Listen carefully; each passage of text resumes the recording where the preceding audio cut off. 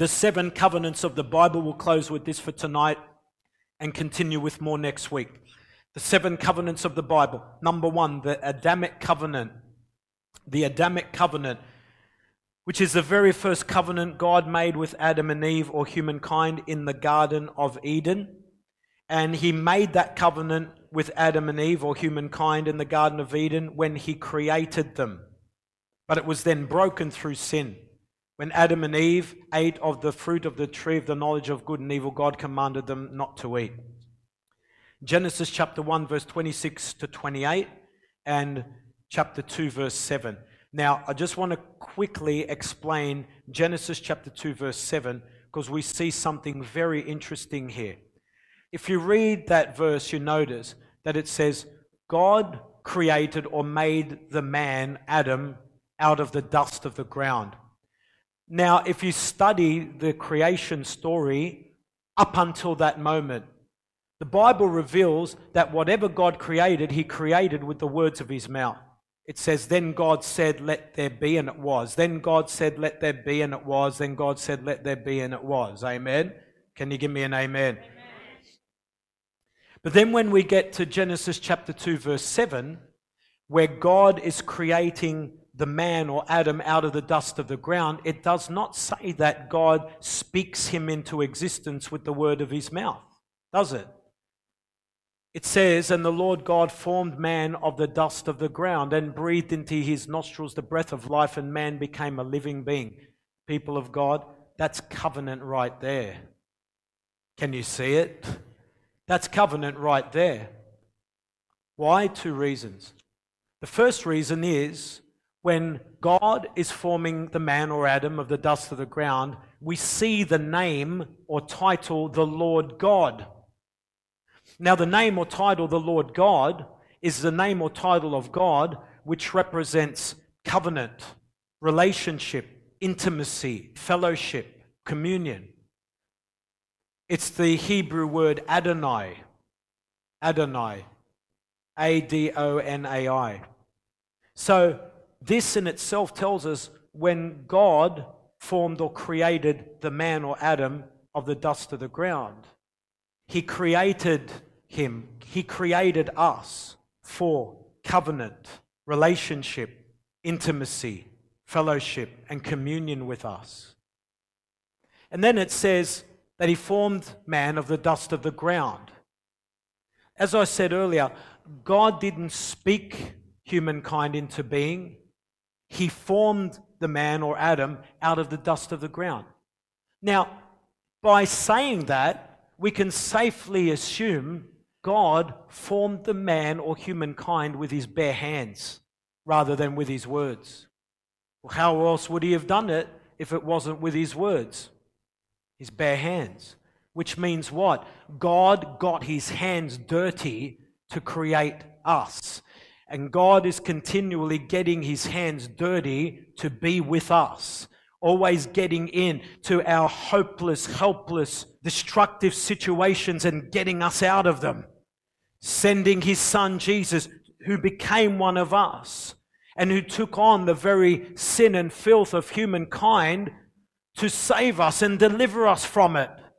God is constantly getting his hands dirty to be with us. Why? Because he loves us so much, he doesn't care.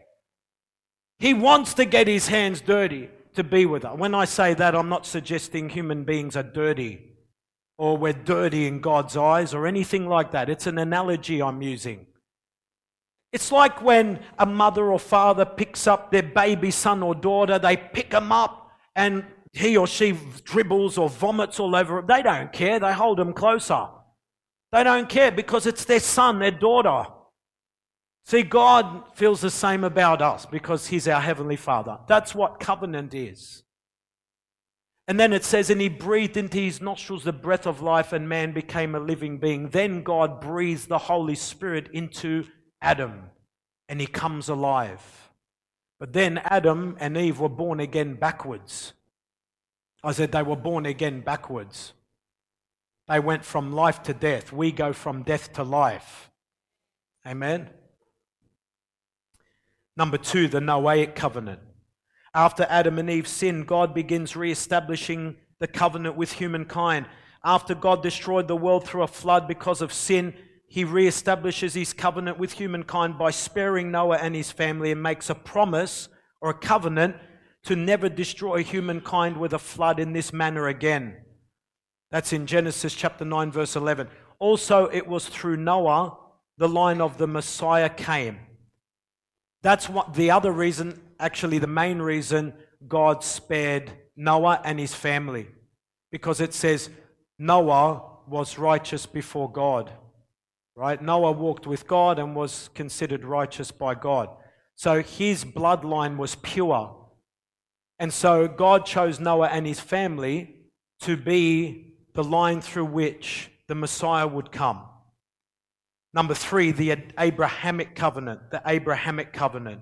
So God makes a covenant with Abraham to multiply his seed in Genesis chapter 17, verse 1 to 27. And the sign of which was circumcision.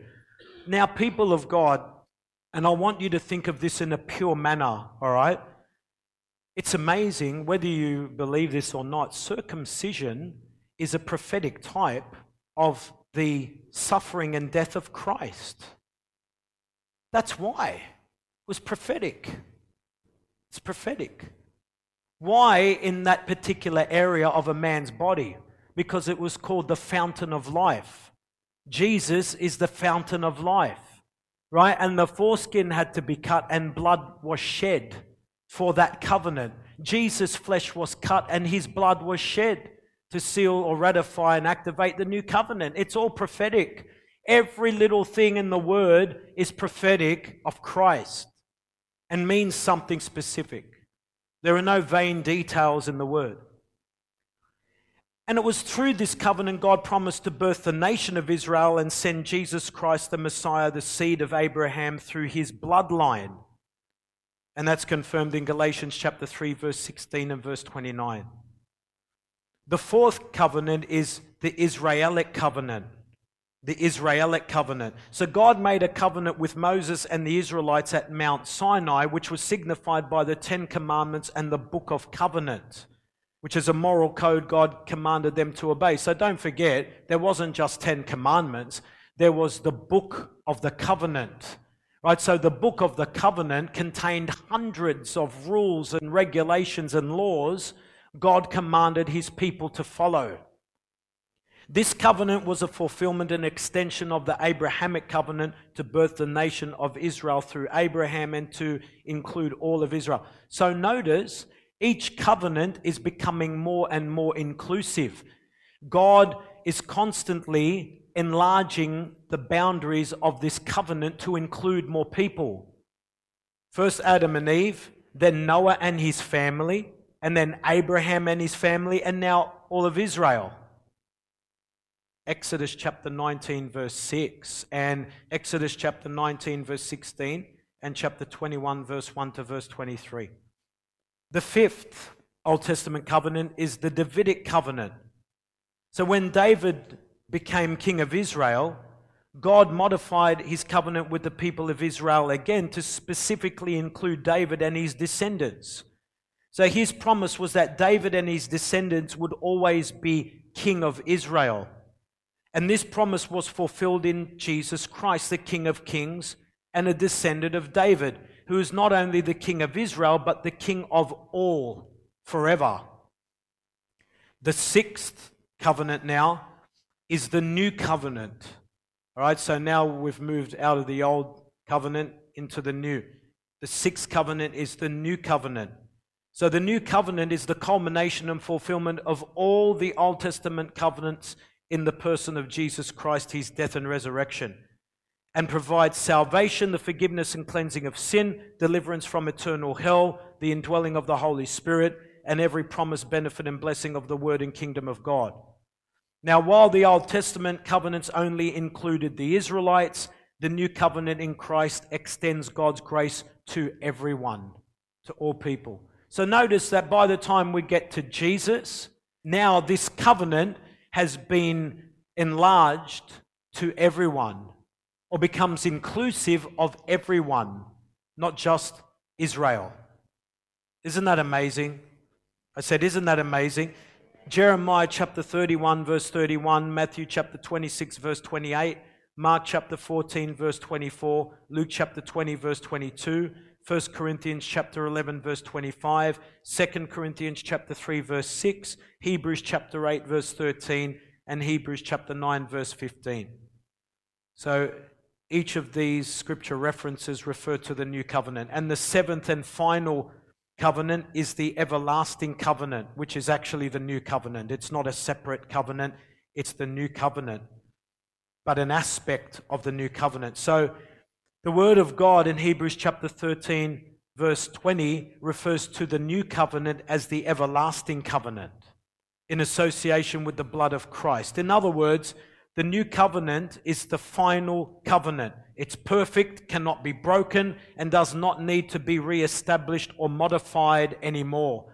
Therefore, it's the everlasting covenant and carries us through into eternity as long as we stick with it. As long as we don't walk in sin or turn from God. Isaiah chapter 55, verse 3 to 5, Isaiah chapter 61, verse 8 to 9, Jeremiah chapter 32, verse 40 to 41, Ezekiel chapter 16, verse 60, and Ezekiel chapter 37, verse 26. All these scripture references refer to the everlasting covenant. So the new everlasting covenant was referred to by the prophets in the Old Testament. So God was already speaking of or prophesying the new everlasting covenant all the way back in the Old Testament. So there it is. One last time. Number one, the Adamic covenant, Genesis chapter 1, verse 26 to 28, and chapter 2, verse 7.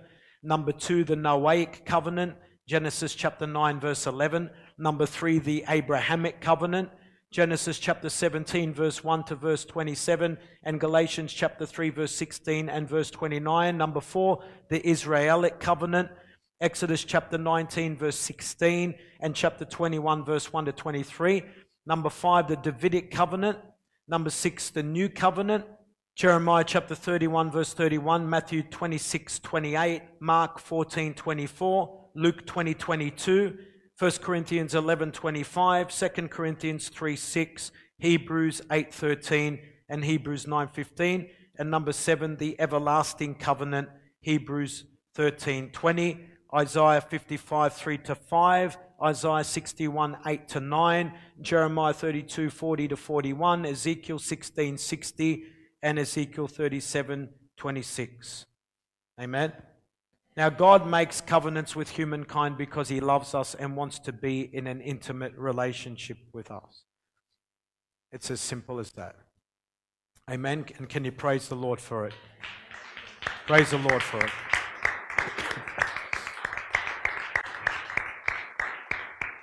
He's done it because He loves you and wants to know you and wants you to know Him intimately. Amen. All right, next week we're going to look at blood covenant, which is how the new everlasting covenant has been sealed, ratified, or activated in the natural through the blood of Christ.